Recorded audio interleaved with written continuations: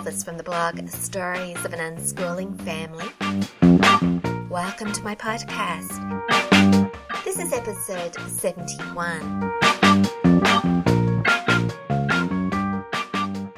And today I'd like to talk about tired and difficult days, as well as the definition of unschooling, which might lead me on to a little bit about chores.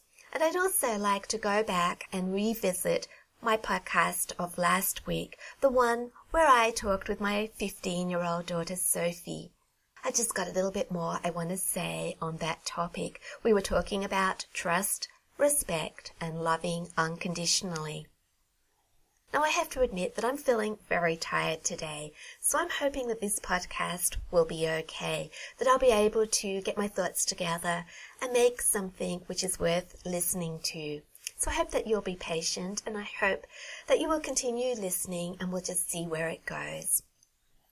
I could, of course, delay recording this podcast to another day, but already it is Monday, the day that I normally publish my podcast.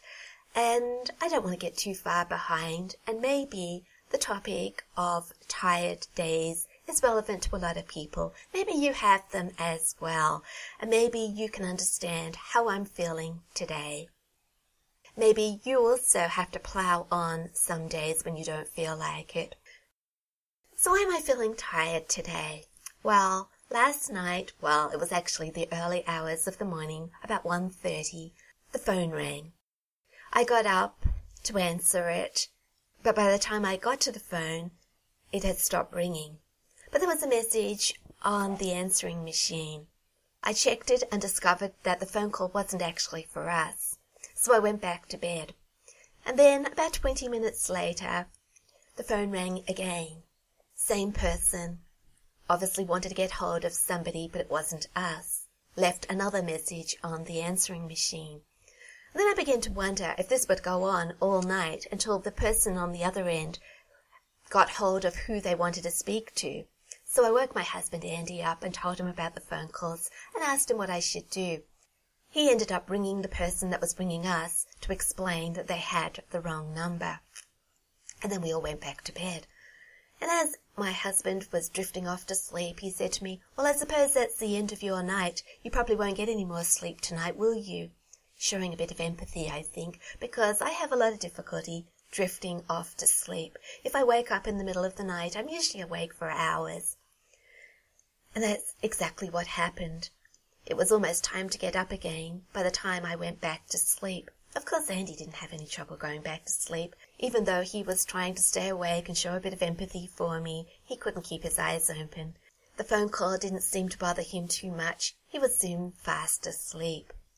I rather envy that ability of his, to sleep through anything, to go back to sleep after being woken up. He doesn't seem to have any problem at all with sleep. So I got up this morning, and I was tired. My husband has sent a text message to my children explaining that I was tired. Could they look after me today? But he didn't need really to do that, because when I went out to the kitchen this morning, the girls asked me how I was, and I said I'm a bit tired today, and explained about the phone call. And they said, "Oh, look, Mum, we'll look after you today. You don't have to do anything." And then Imogen said, "Is there anything you really have to do today, Mum?" And I said, "I'd like to make my podcast." And she said, "Well, you do that first thing this morning, and then the rest of the day, you relax." So I'm really fortunate. I have children who rally round when I'm feeling tired, when I'm having a difficult day. They turn difficult days into rather easy days because nothing much is expected of me. That's one of the benefits of having older children. But I wonder, what do you do when you're tired? Do you have older children as well? Or perhaps you don't, and you find tired days very difficult. Do you plow on regardless? Or do you take steps to look after yourself as best you can? I think as mothers, we find it very difficult to take time out for ourselves. We heap a lot of expectations upon ourselves. Maybe we're a little bit proud as well. We want to look like we are coping. We're doing a fantastic job with our children. I can remember this from when I had little ones. I used to worry that people would knock on the door unexpectedly, and that they would see that my house was a mess from one end to the other. And so I always wanted to keep it neat and tidy. I always wanted my children to look good. I wanted people to think that I was a good mother. And so, even when I was tired, I ploughed on and did all those things that I really shouldn't have done. I got myself overtired, got myself frustrated. I used to get bad-tempered, and we'd end up having a really horrible day. And the sad thing was that usually nobody knocked on the door. So I did it all just in case. But what if somebody had knocked on the door? They probably would have come in, realized that I was having a difficult time, and they would have excused me because most of my friends have been in the situation or were in the situation that I was in. Maybe they would have volunteered to make me a cup of tea, sit me down. They might have hung a load of washing on the line for me, things that friends do for each other. And even if they hadn't helped with the housework, I'm sure that we could have sat down with a cup of tea and just had a nice relaxing chat, which would have made me feel better. Sometimes it's easier to have a difficult day when we are distracted by the company of a friend who understands. So all that worry about having to have my house clean was all rather ridiculous. I made myself extra tired by trying to keep up really high standards which weren't necessary. Maybe on difficult days we also worry about our kids, about them getting behind. Getting behind on what we would like them to do, what we were planning to do with them.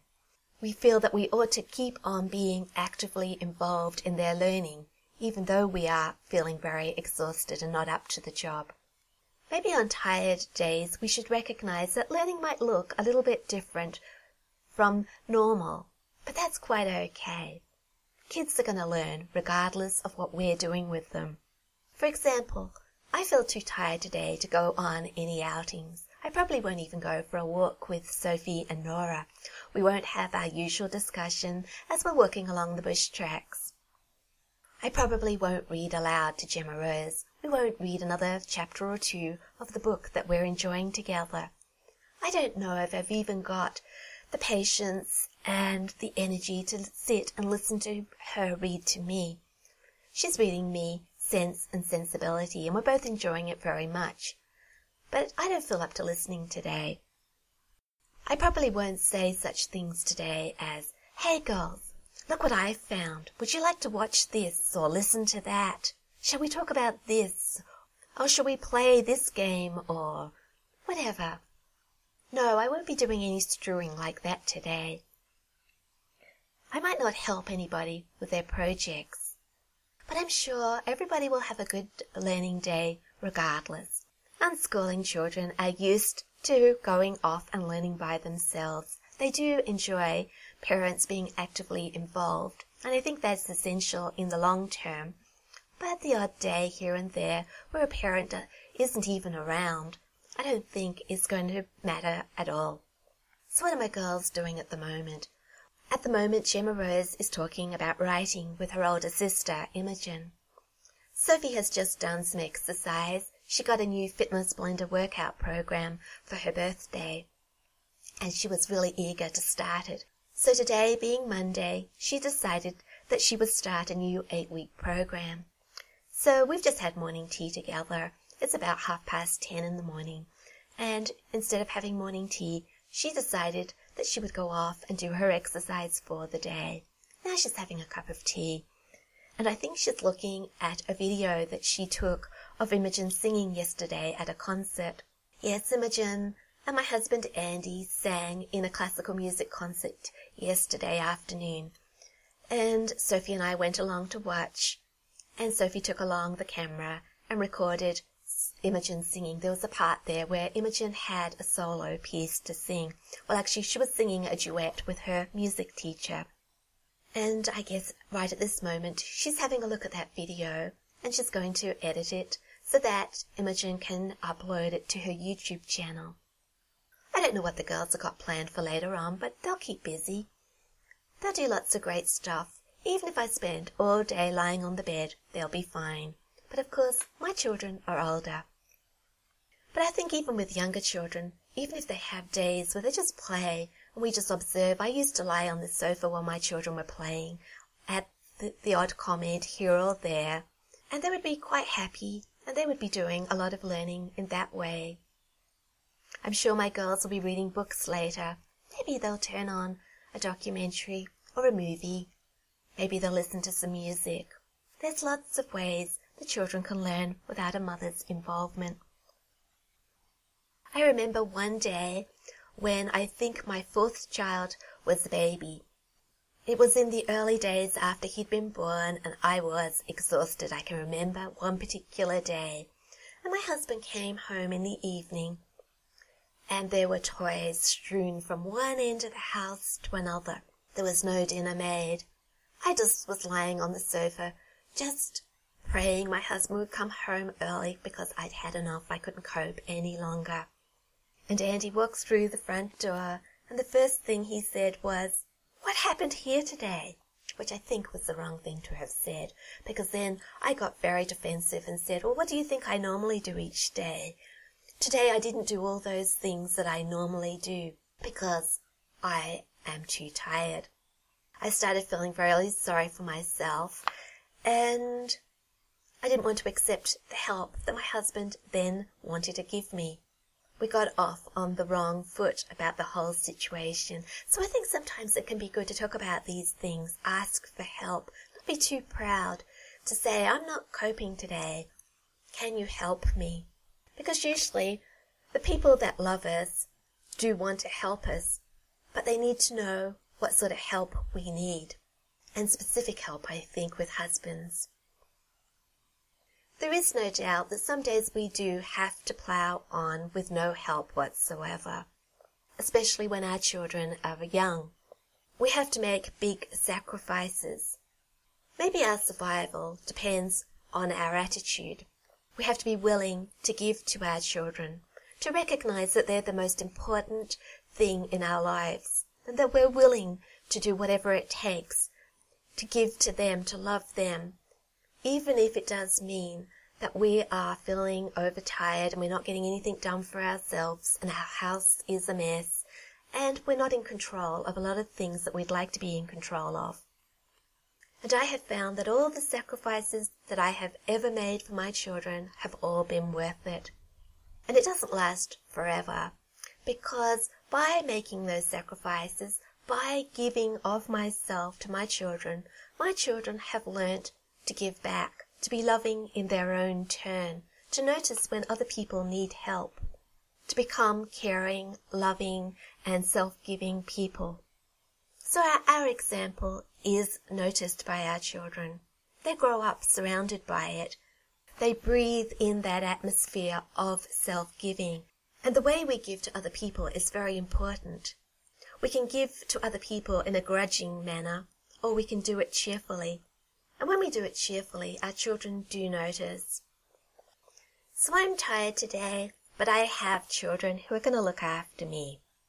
They're going to give back all that I give to them. And I think all unschooling children are like this. As a consequence of being unschooled, unschooling does result in children who are compassionate, caring, and loving.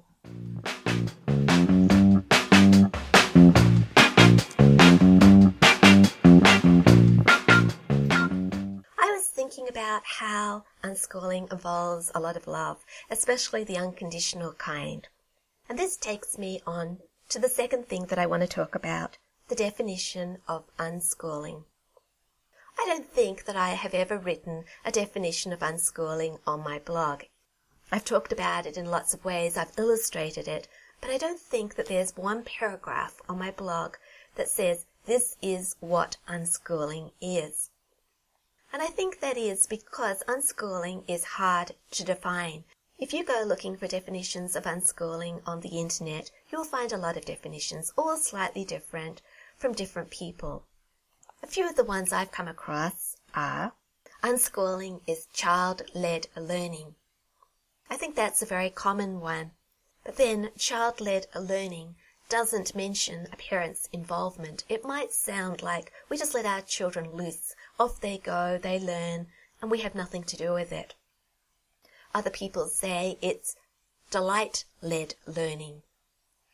Children follow their own interests, but this makes it sound like children only ever learn about things that they are particularly interested in, their passions. And that's not true at all. Children learn about all sorts of things. They have the freedom to learn what they want, but they will choose to learn things that are difficult, things they're not particularly interested in, for particular reasons if they have a need for it. So I don't think delight-directed learning explains unschooling particularly well either. And then there's natural learning. Children learn from everything that happens, from everything around them, everything in their world. It just happens naturally. And though I think there's a lot of good points about this one, I wonder if people will think that parents shouldn't enrich their child's environment. They should just let their children loose in their natural environment. And so parents can't get involved by offering other things, enlarging their natural world, bringing the bigger world to them, tempting them with things which aren't naturally in their world. Another similar one is learning from life. If life is full and interesting, of course our children will learn a lot from their lives. But if our children's lives are pretty narrow, they're not going to learn so much. And I think, again, with unschooling, parents need to expand, need to enrich their children's lives, offer them learning experiences that they might not get just from their everyday lives. Though, of course, sometimes life is very, very interesting or very, very difficult, or life goes up and down. It changes a lot.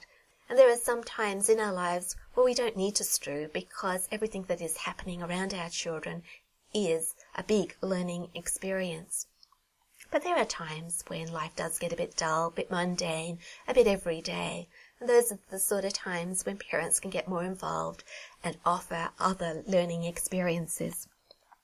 I like the next definition, that unschooling is a process where children become the people they are meant to be. The parents can encourage their children to become the people they are meant to be. But it doesn't say how we can encourage our children. How are children meant to become the people they are meant to be? Well, each child has their talents. Should we encourage our children to use these talents, to follow their interests and their passions? Should we also encourage them to be virtuous people? And then there's another one. Children will learn what they need to know when they are ready and want to learn it. I quote this one all the time because I have found through experience that this is true. There's a problem with some of these definitions, I think. Some people might think that children are allowed to do exactly what they want to do. They just have to follow their interests, and that's all there is to it. Parents sit to one side, just let their children get on with it, do what they like. It's all very child-centered, without much involvement from a parent. It's irresponsible. And I think this is why a lot of people think that unschooling is a very negative thing. It suffers from a bad image. Now, if we talk about radical unschooling, I think that suffers even more from a negative image. It's all very well giving our children the choice in what they want to learn. But should we extend that freedom to all aspects of their lives? Should we allow our children to eat when they want to eat and eat what they want to eat? Sleep when they want to sleep. Yeah, have a late bedtime if they're not tired.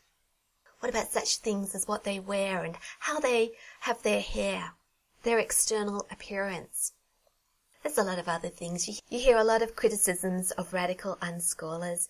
They don't care if their children don't brush their teeth, for example, or if they exist on a diet of Coke and fast food. I'm sure all these stories aren't true, but they're things we hear, things we read on the internet. And so maybe people don't want to radically unschool their children. It sounds like a very self-centered life for kids. They can just do what they like. It doesn't matter about those around them. So I think a definition of radical unschooling and even unschooling needs a little bit more. There's more to it than what I've already spoken about. Yes, our children have the freedom to choose. but often they choose to do things which aren't necessarily of benefit to themselves. They don't always do what they want to do. They freely choose to do difficult things, to do things that benefit other people.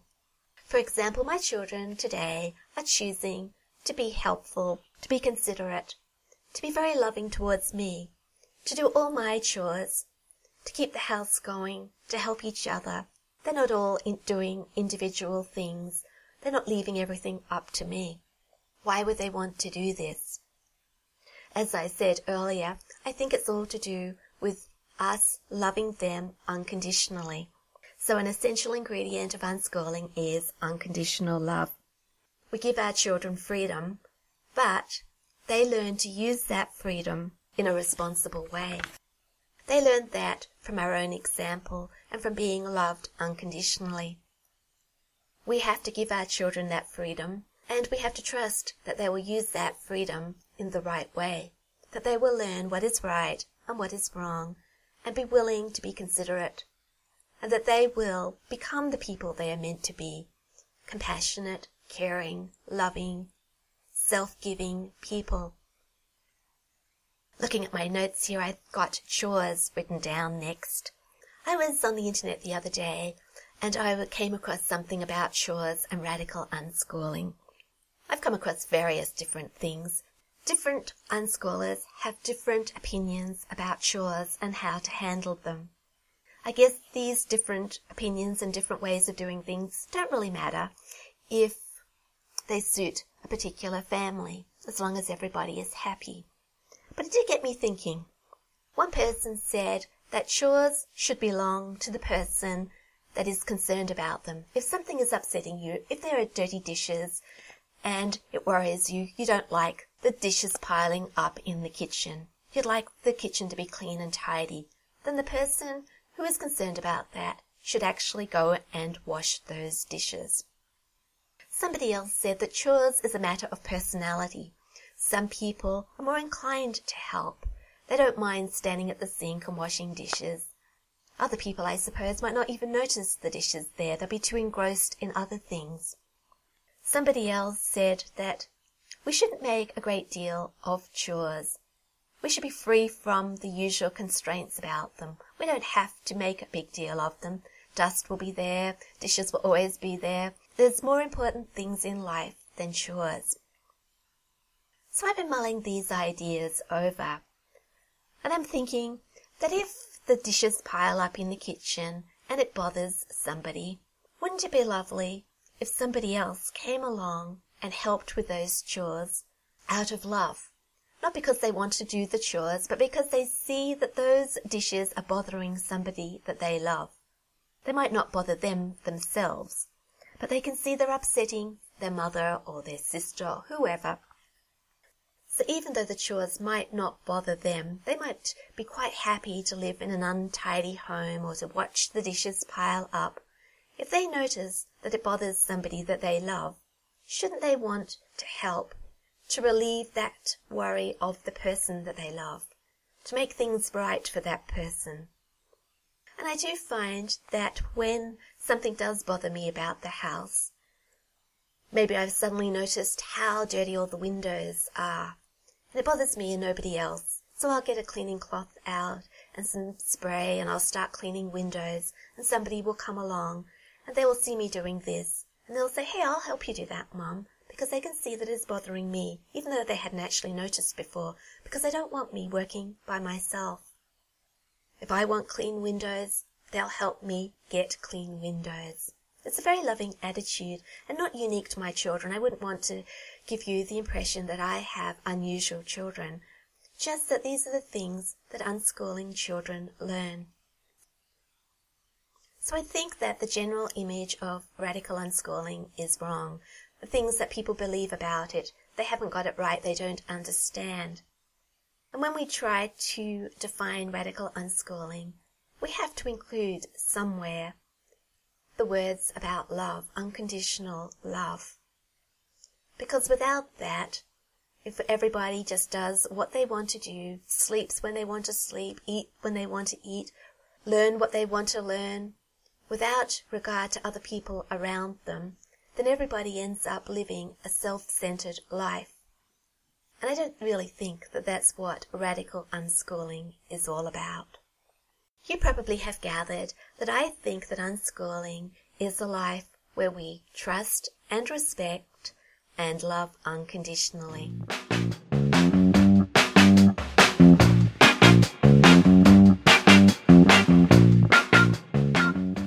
Talking of trust, respect, and unconditional love leads me back to last week's podcast, episode 70.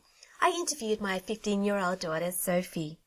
And if you haven't already listened to it, you might like to go back so that you will understand what I'm about to say. We were talking about how some parents talk very negatively about their children in general conversation. They say such things as, "My daughter's so lazy," or "she has no self-discipline," or "she's too shy." These types of things. And Sophie said she doesn't think that it's right for parents to talk in this way, to focus on the negative aspects of their children in public. She thinks that parents should be more positive, focus on the good things about their children, keep the negative things to themselves. That's a private matter. We can't talk about our children in any way that we like. We have no right to do that. And I said, I think that parents often talk about their children and their faults because they're worried. They want to chat it over with somebody. Maybe they're looking for some helpful advice. Maybe they're just letting off a bit of steam. And Sophie said, well, if she can hear parents talking about these things, then maybe the children themselves will hear about them. Even if they don't hear about them directly, somebody may tell them, "I heard your mother talking about you. She said you're too shy." That type of thing. So it's not really justified to talk about the things that are worrying us in general conversation. Now, does this mean that we can never talk about our children with anybody else? This is one thing I've been thinking about since we recorded that podcast. And yes, it does help to chat about our children and the concerns we're having with somebody that we trust, with somebody whose opinion we value. It might be our spouse. It might be a close friend. It might be somebody else out there in the bigger world, a counselor, somebody professional. So I think it is justified to talk about our children sometimes, but in the right way and to the right people.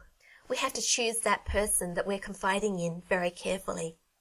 And maybe we also have to say to them, "This is private, please don't talk about it to anybody else." Because I think we've all done it. People have told us things about their children, and then we talk about them with other people, and before you know it, everybody knows that this particular child is having a problem with a particular issue, and that child then might hear about it. And how will they feel if they find out that they're the topic of conversation? Other people are talking about them. I always think it's a privilege when people confide in me, when they want to talk about certain things that are happening in their families' lives. And talking with Sophie made me realize that we really do have to take care with things that we hear in confidence. We've been entrusted with knowledge about somebody's family, somebody's children, and we really have to keep it to ourselves. So I just wanted to talk about that a little bit more in case people got the idea that we should never talk about our worries about our children. Sometimes when we talk to other people, we realize that our worries aren't worries at all. We get a different perspective on the whole situation. Other people are good at looking from the outside. Sometimes they can see all the positive things about our children that will get buried for us under all the negative things. And sometimes just chatting about it is all we need. We don't really need the problem solved, because maybe there isn't a problem in the first place.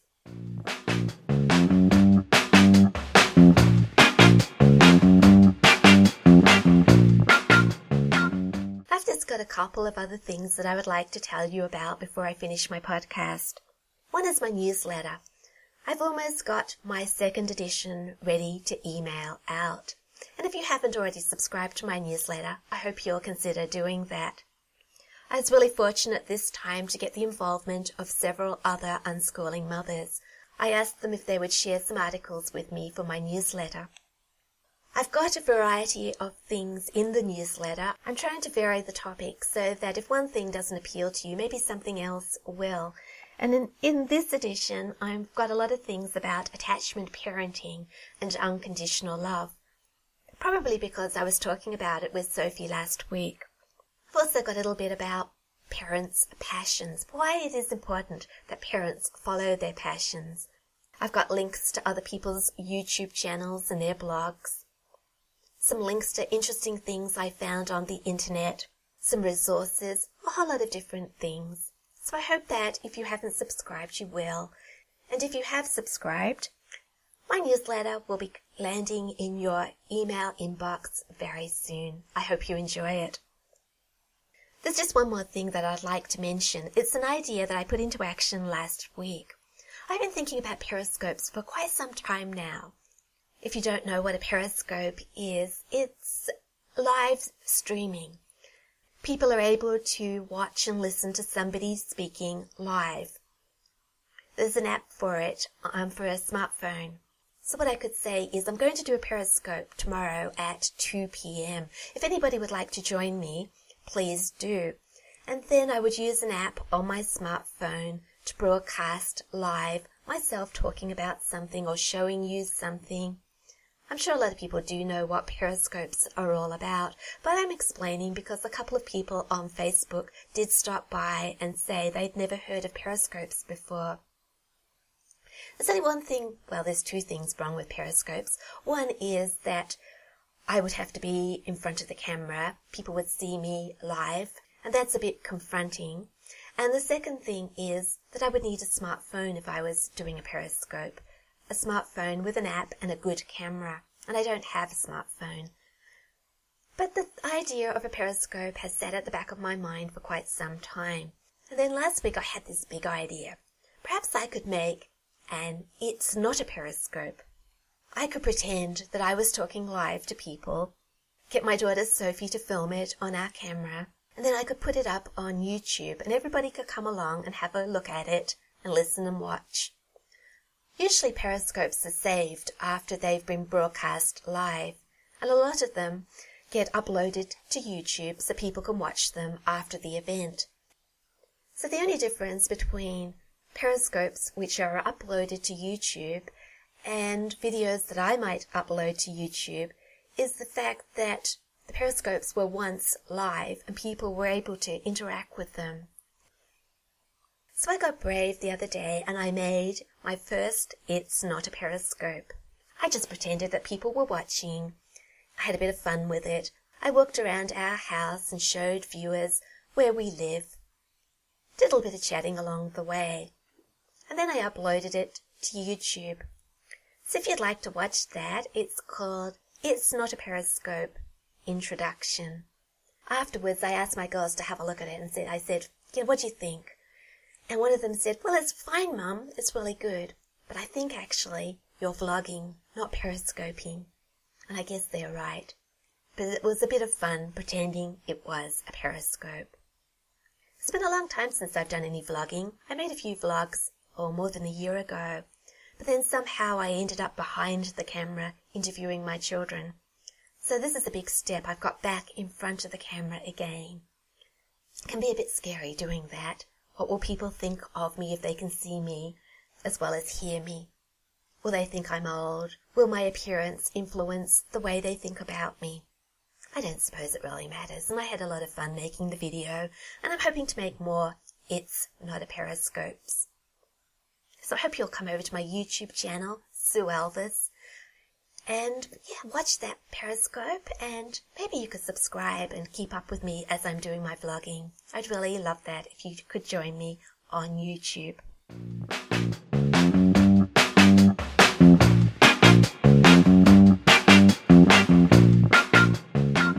Well, I think I've come to the end of this podcast. It seems to have taken me a very long time to record it. I don't think my brain is going very fast today because I'm very tired.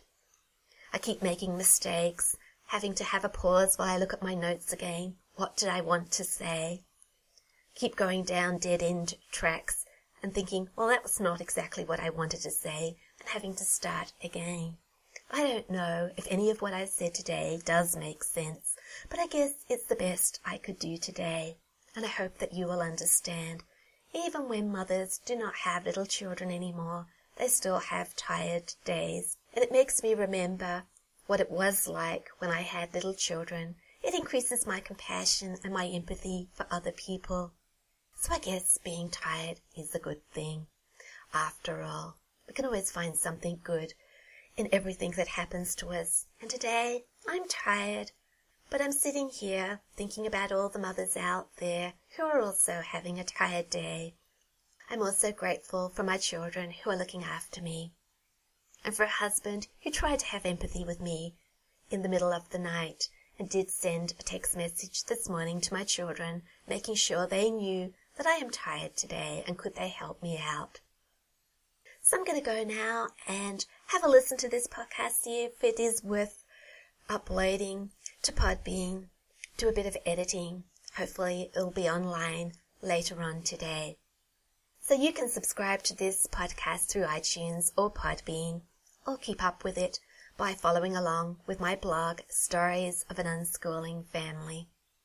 I'll probably have some show notes on my blog, maybe not today. Maybe I'll do those tomorrow, so if you come back later on, there'll be links to things that I've spoken about today. Of course, you can find me on Facebook, Instagram, and Pinterest, a few other places as well, but those are the places that you'll probably find me more frequently. I'd like to thank people that have written reviews for this podcast on iTunes. I get a summary once a month of all the new reviews. And I actually forgot to print that off so that I could thank individual people today. But there were a few new reviews in the last month. So I would like to thank all those people who wrote a few kind words about my podcast. I do appreciate them very much. So I hope you all have a good week. Hope you don't have too many tired and difficult days. I hope to be back next week with another episode, and I'm hoping they'll be a bit more lively. So until then, thank you once again for listening today, and trust, respect, and love